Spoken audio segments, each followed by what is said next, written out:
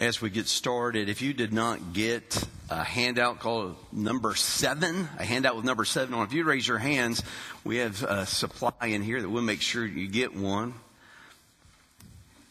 Anyone needing? Here's a couple right here in the back. Yeah, here, right back that way as well. So as we're handing out these, this is our, Brother Mike needs one over here on the side too. This will conclude our series in practical evangelism training today. Before I get into that, I would just like to say again, thank you. And you'll keep hearing us say thank you. Thank you for your prayers. Thank you for your support, your expressions of love, and for your messages. And I honestly do not know how anyone can survive this world today without the grace of God and faithful God's people. I'm so thankful for you. As we begin, because it is so important, I want to give you an opportunity. If someone just has a testimony to share, maybe a story about whether it was successful or not, that you got to share your story this week, or you got to pray for a server, or you got to at least attempt to hand out a witnessing tract. Is there anyone that has a story they'd like to share with us this morning? Just real briefly. All right, let me come on down here with you. Oh, you probably do. People on the internet can't hear you. I was at Walmart this week, and I was on an aisle. There was this lady on the aisle, and we were both looking at the garbage bags, trying to decide which whatever. And I said, it's just so ridiculous to pay this amount, blah, blah, for this, and you just throw it away anyway. But anyway, we started talking, and I was telling her my story, and I said, I had on my shirt for the shoe boxes. And she said her church used to do that. And I said, well, she said, I would love to do it. I said, well, you're welcome to come when we do ours and help with us. She said, oh, I would love to. So she took my name and number and the church. And so she's, next year, I guess, if she still remembers, or like me, she probably forgets. But anyway, she said that she would love to come and help. And I said, well, that would be so great. Wonderful. So, but I had just shared with her how the Lord has blessed me through the years, even before I was saved. Mm-hmm. And I was a mess before I was saved, but He has just blessed me. And I don't know, like you said, how people live without Him. I just don't know how they get by. All right. Well, thank you. Thank you for sharing. Hey, we should take every opportunity to share about the goodness of God. If we've experienced it, we need to talk about it. Jenny Sims and Jill and myself got to share the gospel 96 times. On Tuesday night out here across the way in the field while we were giving out candy and stuff. We got to do that. I got to hand out 10 tracts, not just giving them out, but tell them what it was and ask them if they wanted it and if they would read it, if they would take it, and they took it. Got to pray for a server yesterday when we went out for breakfast, and just got to praise the Lord for them. Nothing was going on in their life that they needed prayer for. That every opportunity we have, we need to seize the opportunity. I can't think of a better day and a better time than right now to do that. Now, let me just say for a moment, everything that we've been taught in the last 6 weeks about evangelism, everything we talked about, writing our stories out and shortening our stories in case you didn't have enough time, and how to incorporate God into our conversations, and how to witness and how to use prayer as a way to share the goodness of God with other people. All of those things that we have learned so far can absolutely be done in the work of the flesh. I can repeat words. I can write down something, and I can tell that same something again and again and again, and nothing change. So what makes the difference? What makes the difference between man-sized results and God-sized results? What happens? What must happen for that to occur in our lives? Because frankly, I'm exhausted seeking man-sized results. I want to see what God can do. I want to see what he can do in his people, in my life, in this community, and in this world. That's what I want to see. But how do we get there? And if you want to open up your booklets to page number 2, we're talking about appropriating divine power. How do we access the power of God to do the very thing that God commanded us to do? How do we access the power of God to see the move of God, to see the results of God in our lives? Now, Renee, you've got the slides today. There's a lot of slides. So keep up if you can. But we're going to read out loud together Acts 1:8. We've been using this the whole time, and we're going to look at it even more today. But I want you to read this with me out loud. You will receive power.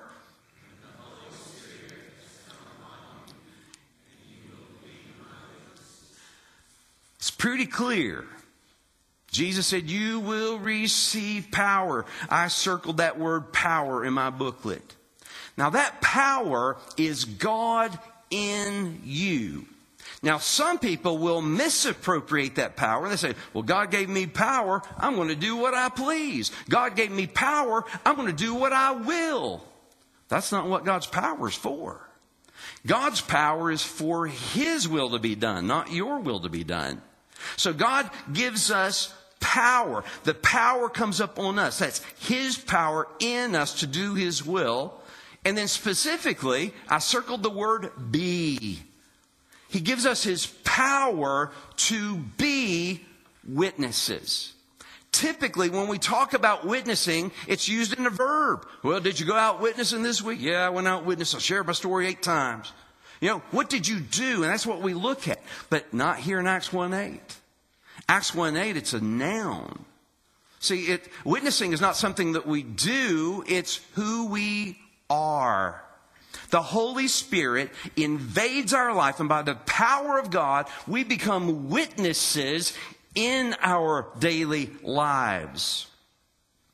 That next statement there in your book, the power of the Holy Spirit results in a life that is a witness. Fill in the blank there. Results in a life that is a witness. See, the Holy Spirit enables us. So we have the Holy Spirit who enables us by the power of God to do what God said to do. Now, as I mentioned before, we can do things that God said in the absence of his power, and we will see only the results that we can accomplish, which are minimal. The Lord's intent for witnessing is not that it's a 7-week series. His intent is not that it's an annual emphasis. His intent is not that it's a weekly program. His intent is there is an overflow of the Holy Spirit at work in us. That's his intent. That the Holy Spirit is so real, that the power of God is so real in us that we become witnesses and that we live that way. That's the intent of Acts 1:8.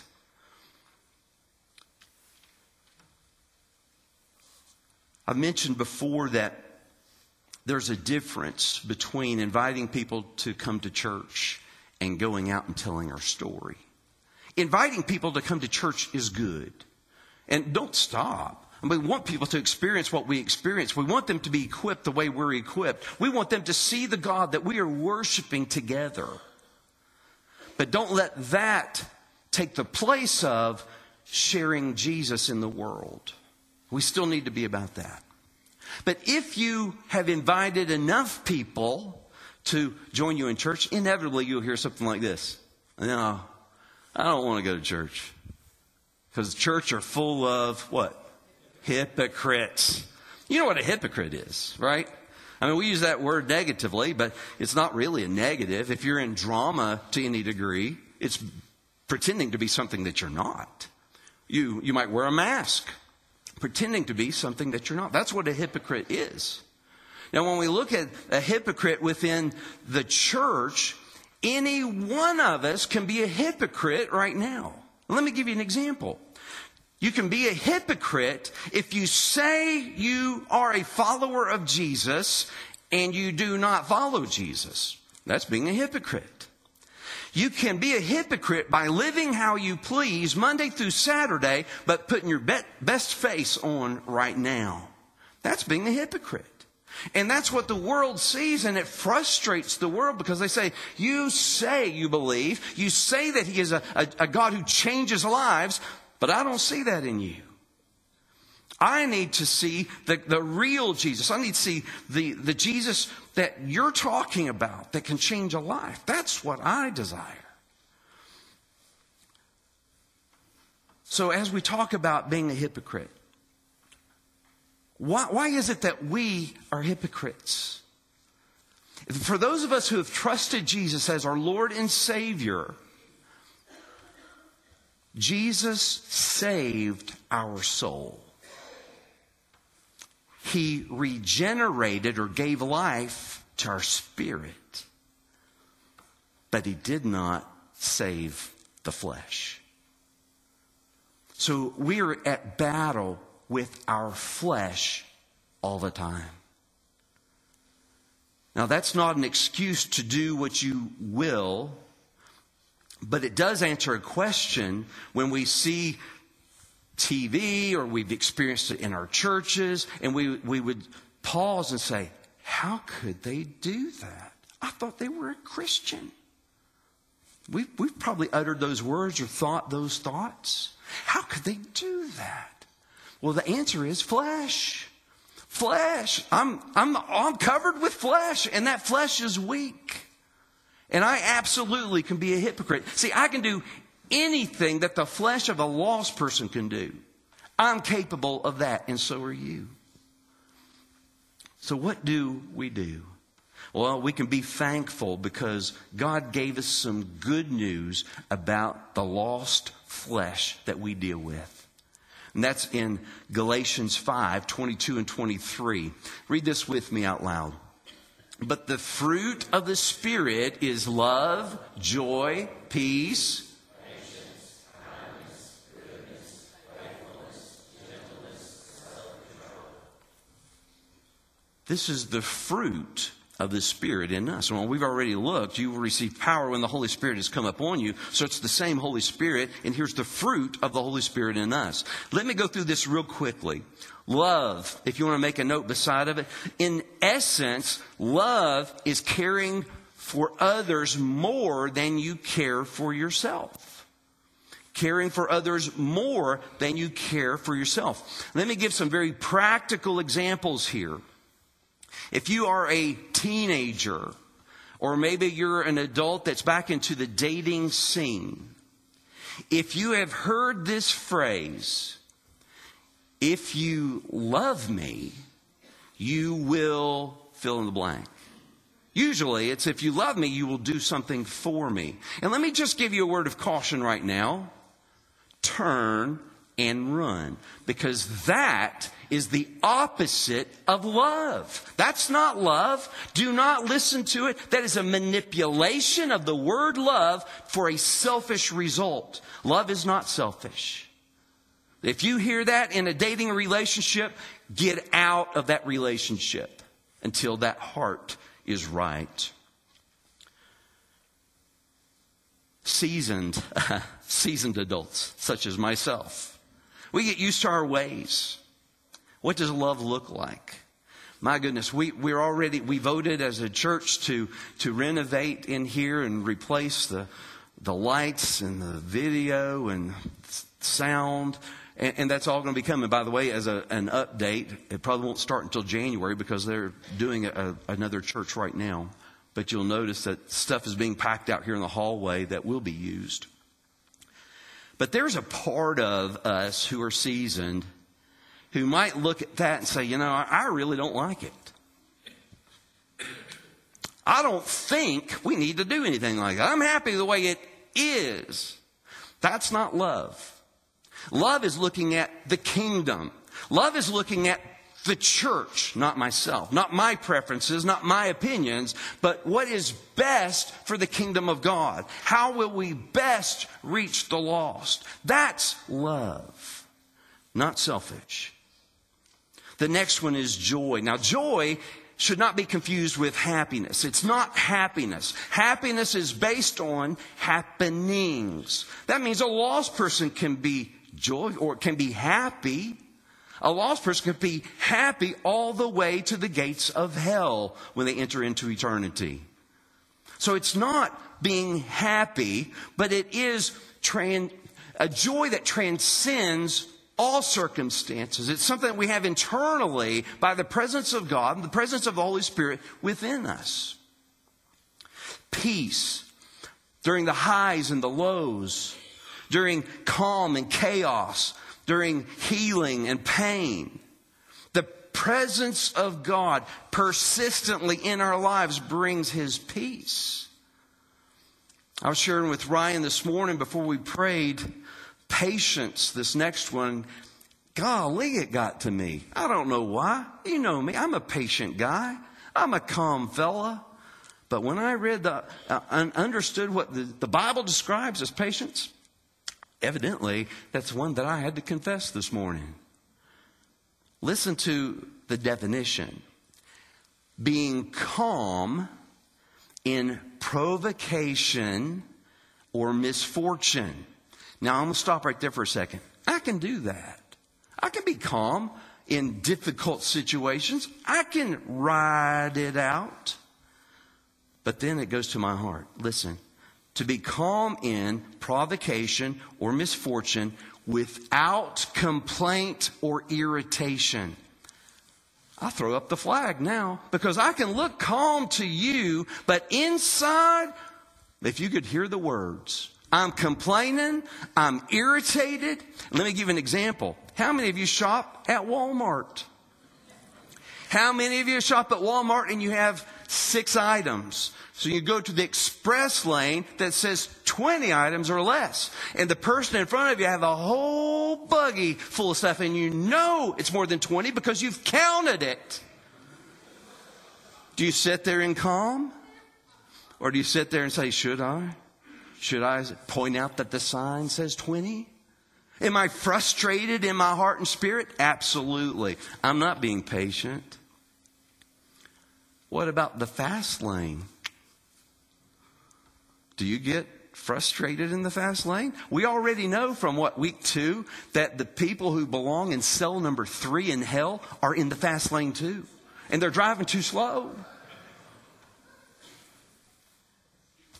Are you frustrated? Are you being calm? Yeah, I can be calm. But inside, I'm irritated. The Holy Spirit brings patience throughout. It's to be calm in those situations without irritation, without complaint. Kindness is next. That's just being benevolent toward other people. Goodness. I used to think that's good works, but no, it's generously giving to other people. Faithfulness, a consistency, trusting the Lord. Gentleness, a humble attitude and behavior toward others, not being harsh to other people. Self-control. Self-control over desires and actions. This one we can talk about for a little bit. Self-control. Do you have outbursts of anger? See, if you have an outburst of anger, that's losing control. Do you have a sinful pattern in your life that you keep falling back to again and again and again? I see that's a lack of self-control. Because we are in a time such as this, maybe I can give another example. Let's say this. Let's say it's, 3 weeks from now. Gathering a family. There's this table before me. And I'm sitting at the table and I'm looking at all the delicious food that's before me. for which I have given thanks, because there is no liver there. And I say, give me a little bit of that. A scoop of that. A slice of that. And literally, before I know it, my plate is like this. It's mounded. Because I don't want to hurt anyone's feelings. If they made it, I want to eat it. That's kind of my thing. Which makes dangerous the food that we serve here. So I have this mound of food, and I somehow managed to shove it down my pie hole. And then I get to that part that the desserts come out. Oh my goodness, what do you do now? I'll have a small slice of that. A small slice of that. One scoop of this one, watching my weight. And I somehow managed to get that all down. I slide back from the table. Man, you know what this is. You unbuckle that top button. And you say something like this. I am what? I'm stuffed. I'm just like the turkey we ate. I am stuffed. Let me give you something to say here. Don't ever say, I am stuffed. In 3 weeks from now, don't say, I am stuffed. Here's what you need to say. I am so ungodly. The Holy Spirit has no control in my life. Because that's the truth. You've lacked self-control. That's called gluttony. Gluttony is a sin. But it's okay for one day. No, I couldn't find that anywhere this week. It's not okay. This is not a menu that we get to choose from. Say, well, I think this week I'll be patient. No. This is the character of God. It's a description of the character of God. Listen, that's manifested in you and me as He is in control. So if you're lacking the character of God in your life, it's because the Holy Spirit is not in control of your life. Our lives should be changed. Because God Almighty has been inserted into our lives by way of the Holy Spirit. And He's not there just to hang out until Jesus comes back. He's there to transform us into the image of Christ. Oswald Chambers said, the Holy Spirit is the one who makes real in you what Christ has done for you. He's at work in you and me. Look at page 3. Let's look at Acts 1:8 once again. Read with me out loud. You will receive power when the Holy Spirit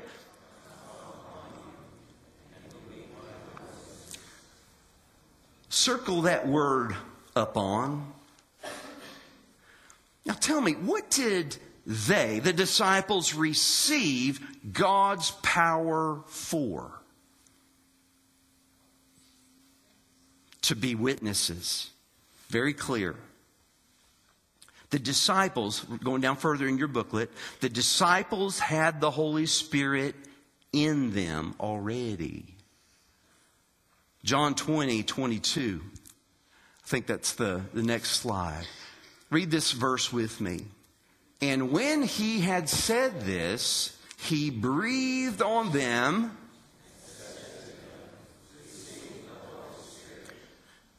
So the disciples have already received the Holy Spirit from the Lord. And then we look down at this next line. But they needed an empowering by the Holy Spirit. And they received that on the day of Pentecost. That's when we read in Acts that something changed. They had the Holy Spirit. Now it's empowered and the Holy Spirit works through them. Acts 2, this next passage. Read this with me. And they were all filled with the Holy Spirit And there were added that day. Circle that word filled.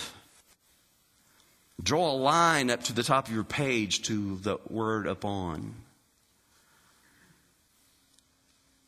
So the disciples received the Holy Spirit, and now we're told they were filled with the Holy Spirit, but there's a problem.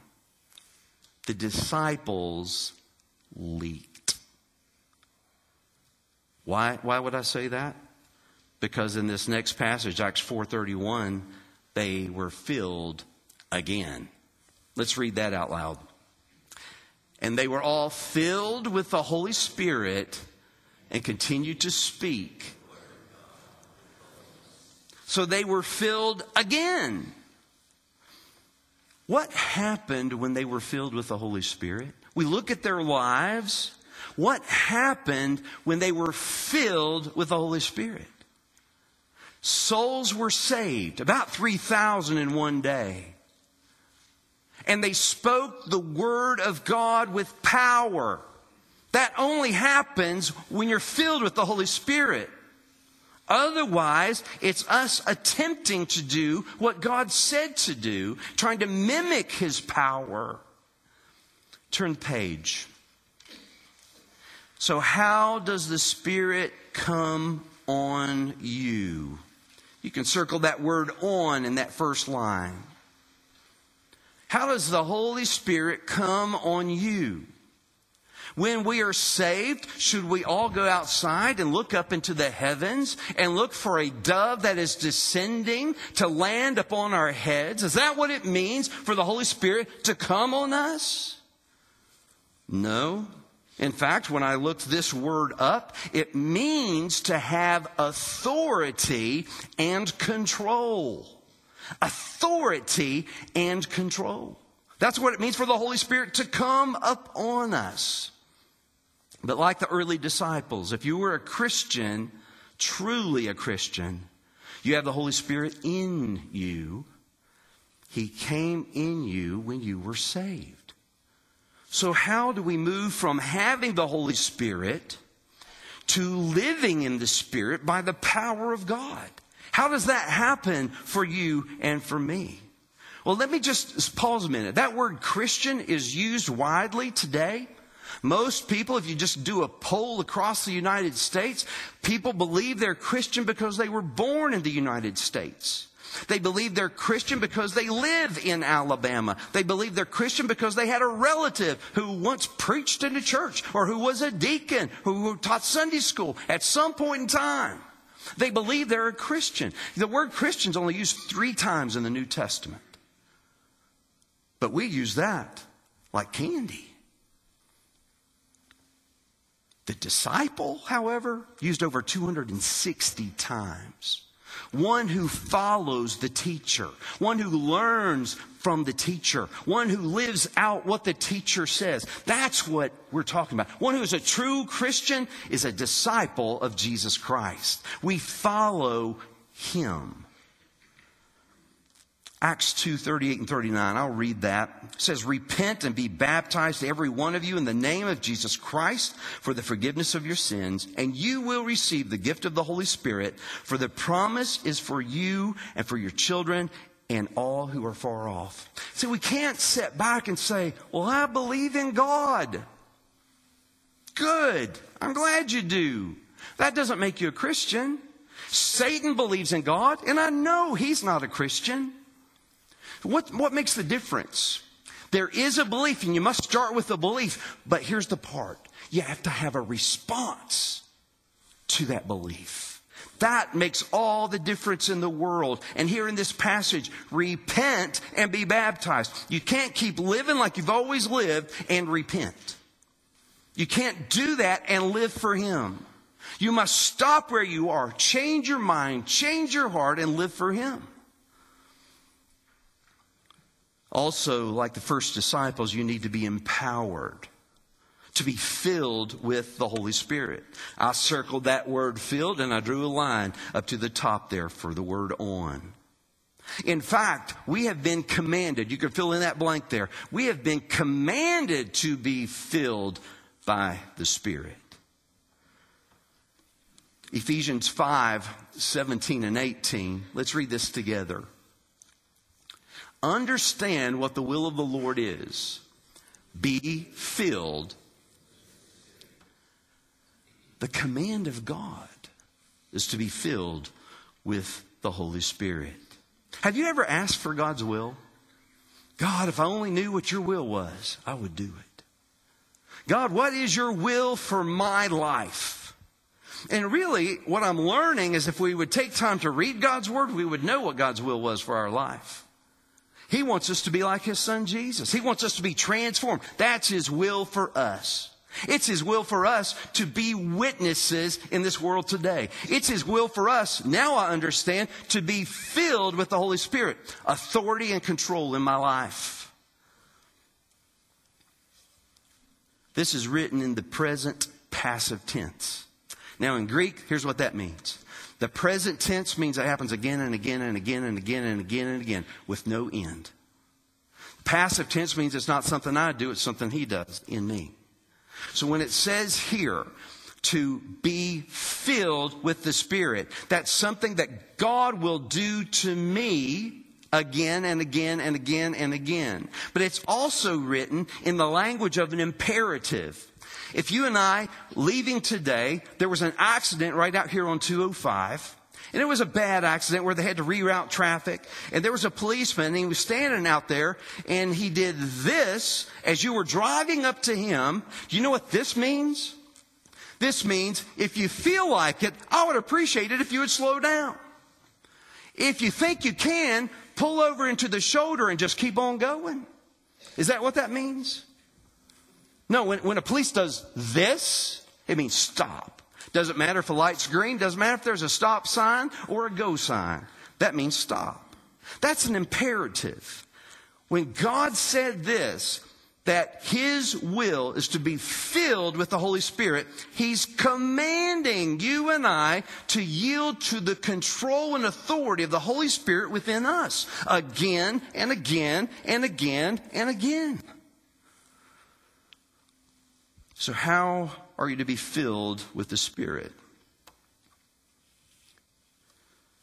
If something is to be filled with any substance, it must be emptied of anything that's already in it. Let me give you an example this morning.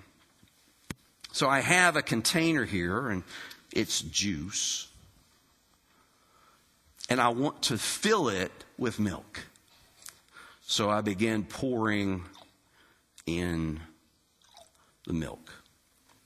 Now, you're not going to be able to see this real good, but something that immediately happens is it begins coagulating, clotting inside. It doesn't mix.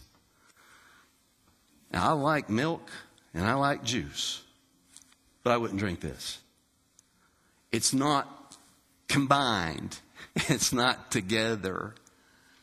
But this is a picture of you and me when we try to add Jesus to our lives. I just want a little Jesus, enough to get saved. That's what I want. I want enough of Him to get saved. And it's ugly and it's putrid. But that's what it looks like. But what we're talking about, to be filled with anything, you have to empty yourself of the contents. So, same example. Let me go ahead and empty this. And I want to fill it with milk.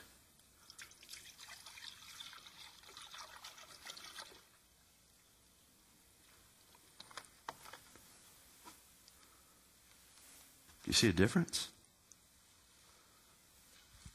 This is what it means to confess our sins before Jesus. This is what it means to empty ourselves of ourselves. Not adding some Jesus to our lives, but emptying ourselves of everything that is displeasing to God so that we may be filled with Him. yielding the control in our lives to His control, that He might be seen, that He would be authority in our lives. Turn to page 5. How can you be filled with the Holy Spirit? Empty yourself of anything and everything that does not please God. How do we do that? 1 John 1:9 is a great verse for us to look at together. Let's read it out loud. If we confess our sins, He is faithful and just.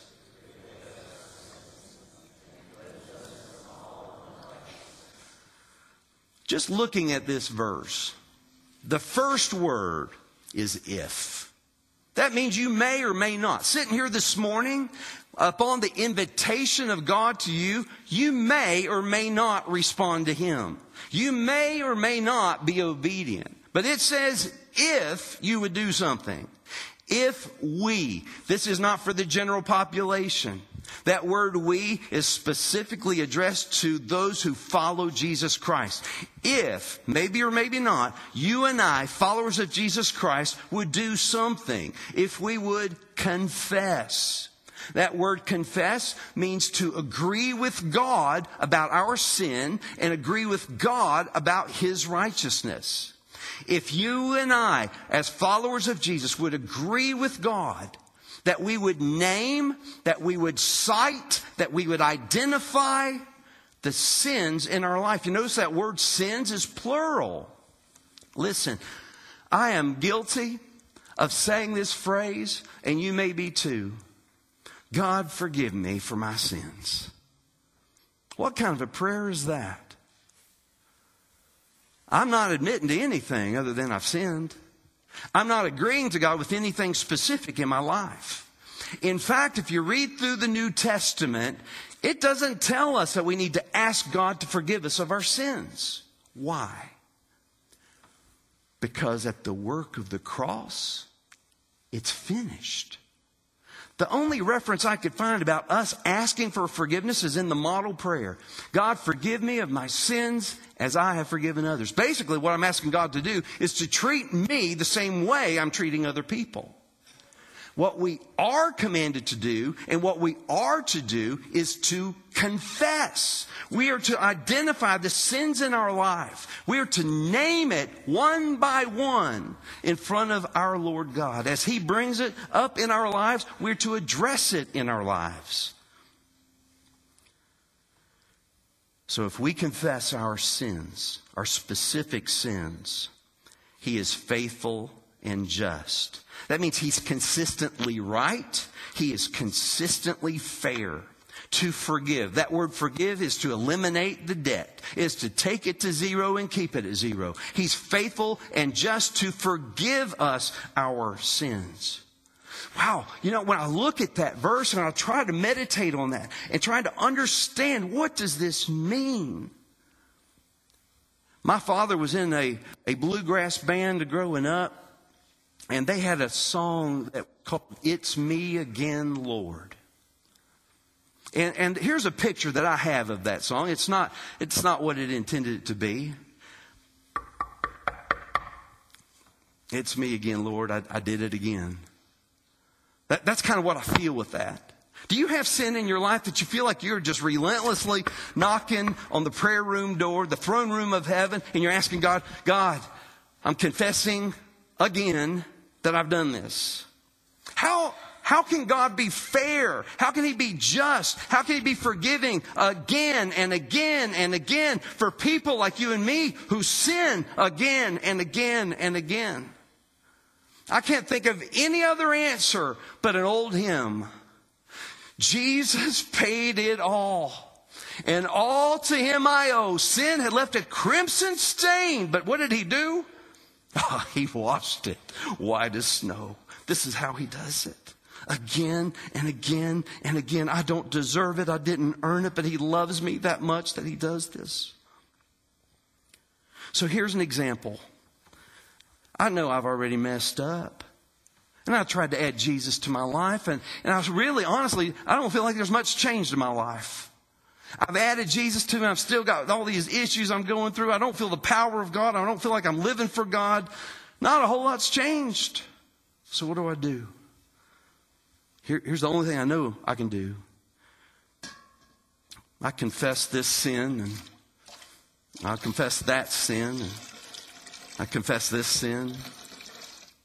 I confess that sin and this sin. And you might say, Steve, you have that many sins?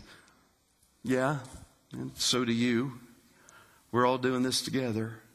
But what if I get to the point where I honestly cannot remember anything else? I was talking to Ryan. I was like, golly, as a child, the decisions that I made in the military, the way I behaved, all these things in my life that I know were displeasing to God, and I cannot remember every one of them. What a burden it is for you and for me to try to remember all our sins. And if we were responsible to have to remember it all before they could be forgiven, we would all be in trouble. But the rest of this verse, if we confess our sins, He is faithful and just to forgive us our sins and, listen, to cleanse us from all unrighteousness. He does the rest. And then what can I do? I can be filled with the Holy Spirit. He can be in control. He can have the authority in my life because I'm no longer clinging to the things of this world. I'm no longer clinging to my desires. I'm no longer clinging to the things that separate me from God. He cleanses me from all unrighteousness so that I might be filled with the Holy Spirit. Aren't you thankful? Aren't you thankful that God loves you that much? That He knows that we are so ignorant that there's no way we can name every sin. But for the ones that He does bring up to our lives, we are responsible and we must confess them by name. That's our responsibility here this morning.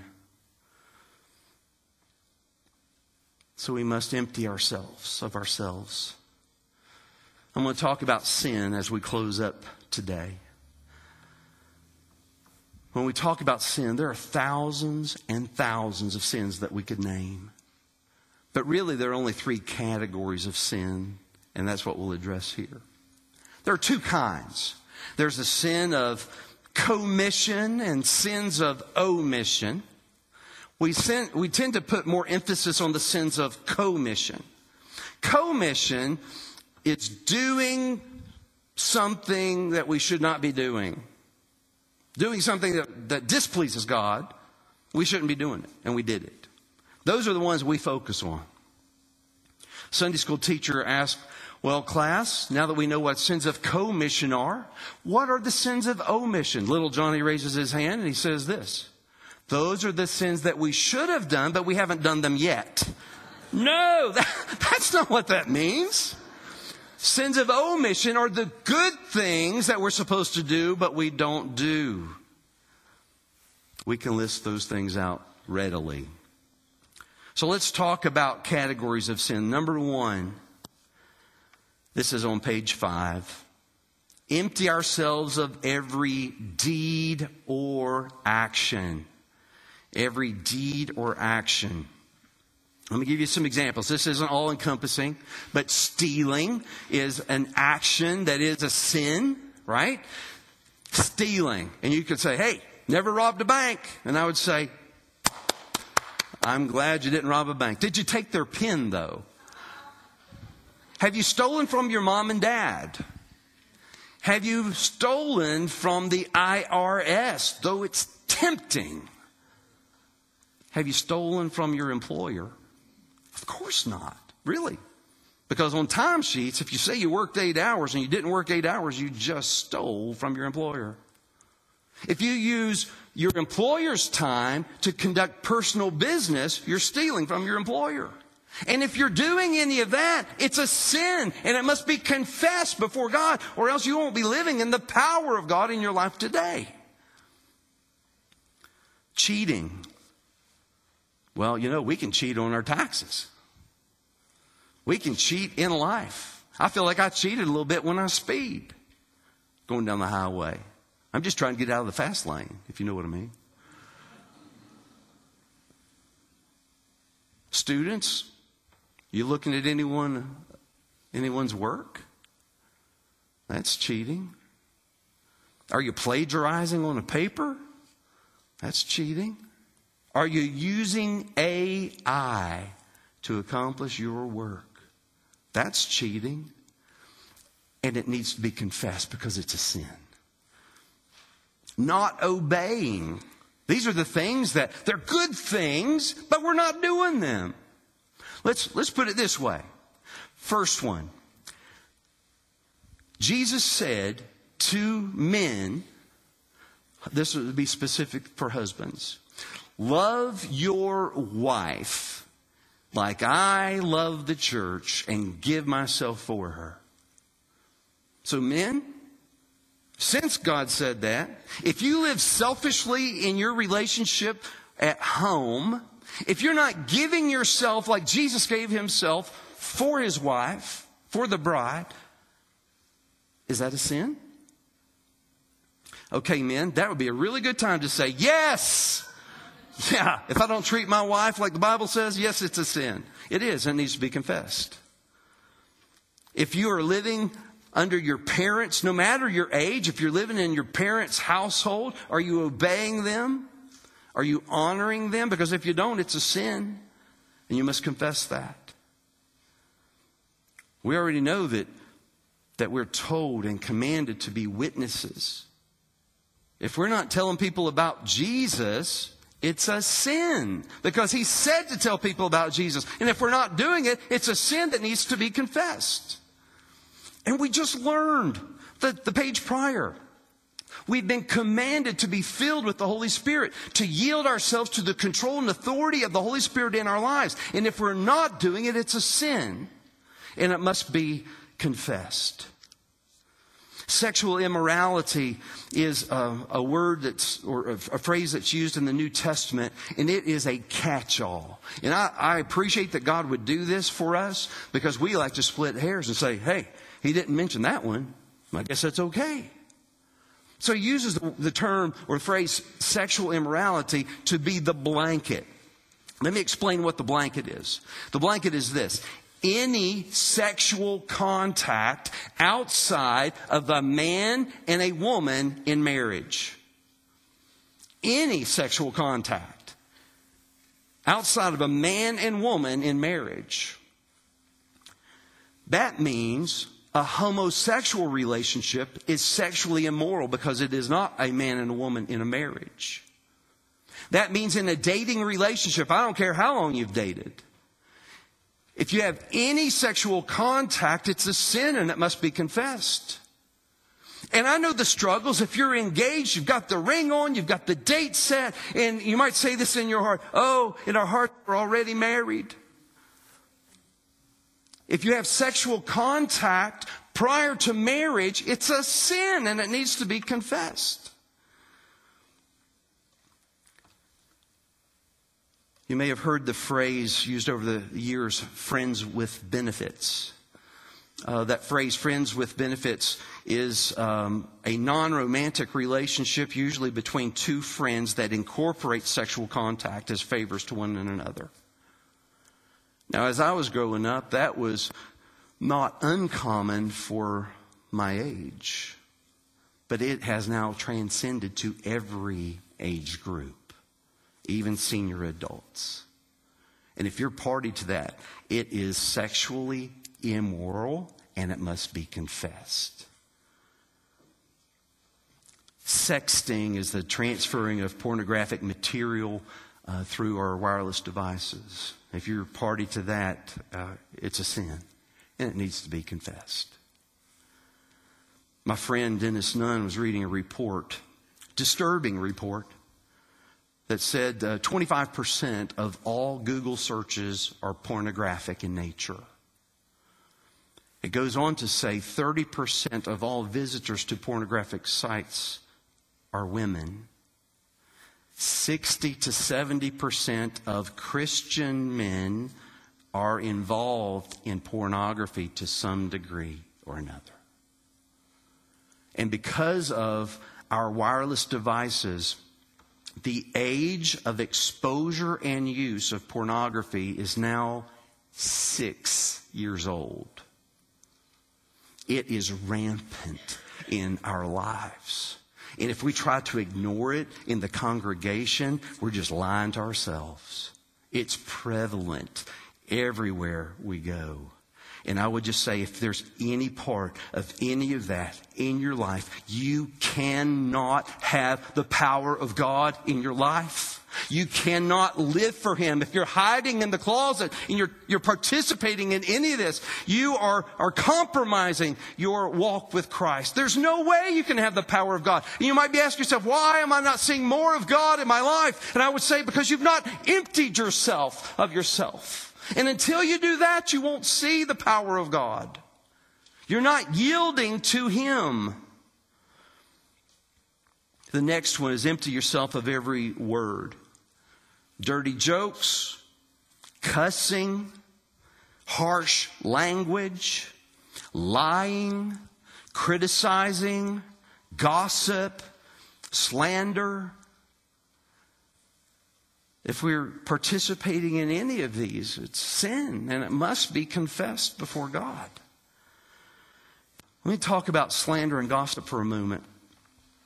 Slander would be if I came over to Ryan and Heather and I said, hey, did y'all hear what Gerald did? And here's the facts. Gerald did not do it, and he's not here to defend himself. That's called slander. I'm out to hurt his character, his reputation, for whatever reason. But here's gossip. Hey, did you hear what Gerald did? He did do it, but he's not here to defend himself.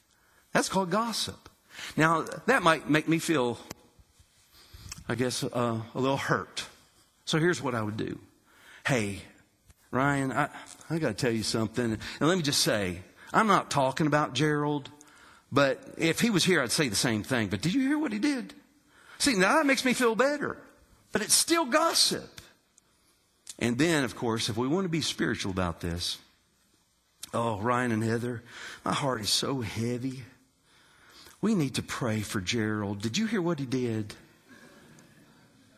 Hey, that's gossip. Did you know that Baptists start more churches than any other denomination?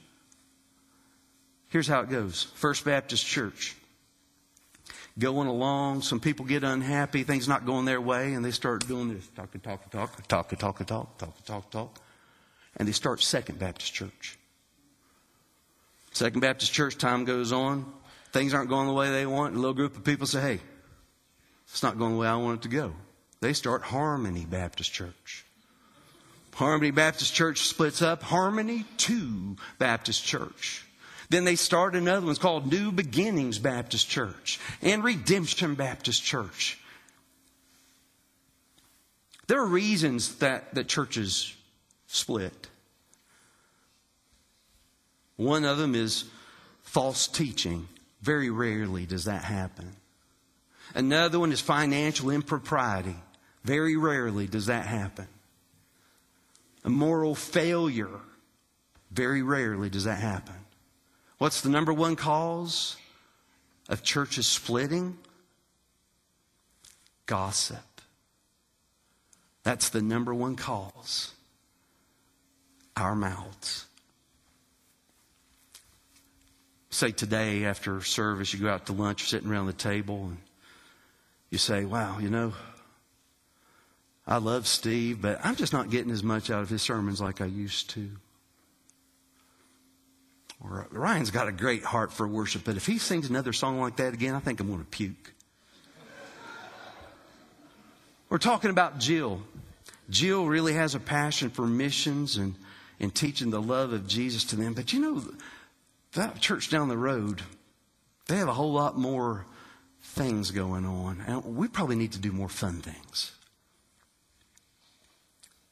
You see, we're talking negatively about the Lord's church. We talk negatively about the leadership. We talk negatively about things that are going on. And we don't think a whole lot about it, but it's divisive.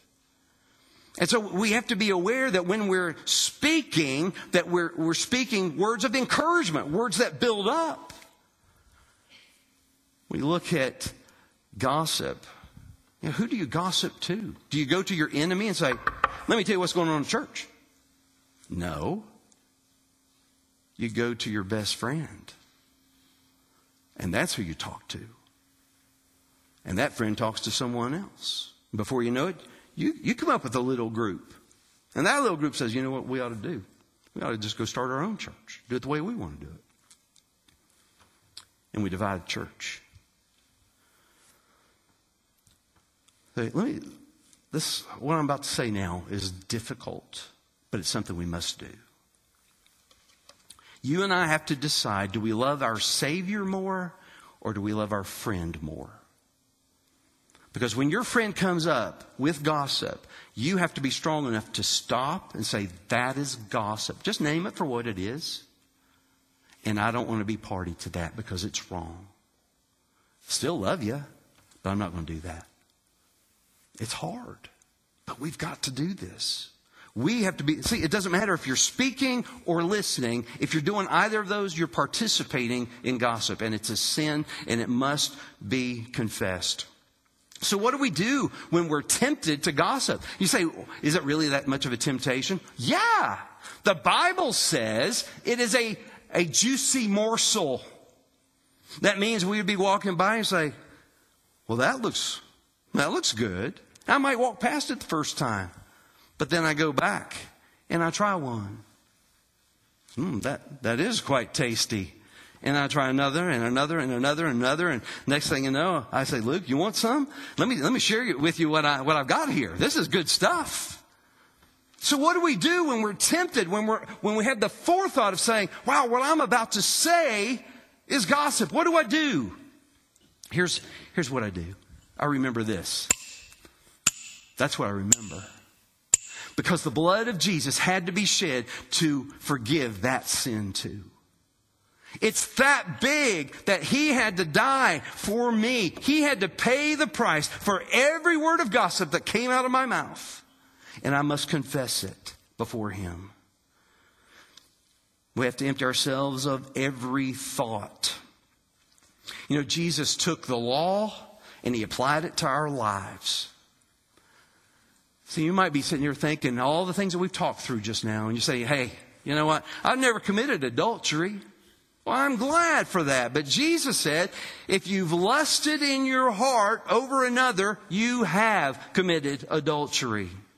You might say, I've never murdered anyone. But Jesus said, if you've got anger in your heart towards another, you have murdered someone. Well, I've never stole anything.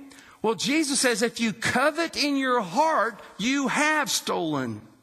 See, this is our thought life that we now battle. Are you unthankful? Are you bitter? Are you unforgiving? Are you angry at God for something you believe he took from you? Any of those. It's called sin. And it must be confessed if you want to live in the power of God. There is no other way. Ask him to fill you right now with his Holy Spirit. How do we do that? We must confess. If not, we're going to miss the life that he promised us, the life of love and peace and joy. We're going to miss out on the working power of the Holy Spirit within us unless we empty ourselves of ourselves. We're going to have an invitation this morning, and it's different than any invitation I've ever done. We're not going to have music. We're not going to have any words on the screen. But what I have learned over the years, I used to think that when things got quiet in a sanctuary, it was because of maybe embarrassment over the subject matter, pornography, sexual immorality. But what I've come to learn over the years, quietness in the midst of a sermon often reveals the Holy Spirit at work in the hearts of the people, just like it has been here today. I don't want to manipulate you because that accomplishes nothing. I don't want to strong arm you because that doesn't do any good. But I do want to encourage you to follow the Holy Spirit this morning. On occasion, there are followers of Christ who've made it a habit to empty themselves before God consistently. Studies show that's not for the majority of people. That we're probably dealing with something right now that we have not confessed before God. So here's what I'm asking. And I've done it this way, so it doesn't matter if you're on the soundboard or if you were playing the piano or leading the choir. I'm going to ask everyone to come today. Now, if you have already emptied yourself of yourself, I want you to stay where you are and just praise God for His forgiveness. But I want to ask everyone else to come forward today to confess the sin. It doesn't take long. But confess your sin before God. Whatever it is that He has laid His finger on in your life, that you now realize that it's sin and that I cannot live in the power of God until it's out. Would you come this morning and just confess it before Him? If you're able to come and kneel. If you can't kneel, lean up against the wall. If it's full, sit on the front pew. You see, where you are, in the balcony, sitting in the back, it's just as holy as right here. And you might make the argument, I can deal with it right where I am. You can. You can pray. You can confess right where you are. Except for one sin. And this is the sin that is prevalent throughout the church, prevalent in our lives, and it keeps us from living out what God said to do. And that is the sin of pride. You cannot confess the sin of pride sitting where you are.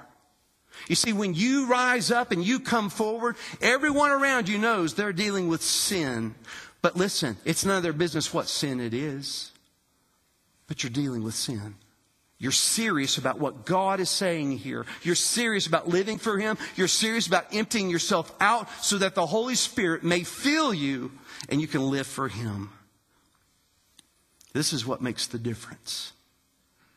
Now, as followers of Jesus come forward this morning, during this time, take as long as you want or as little as you want. If you don't know Jesus Christ as your Lord and Savior, maybe you have a head knowledge of who He is.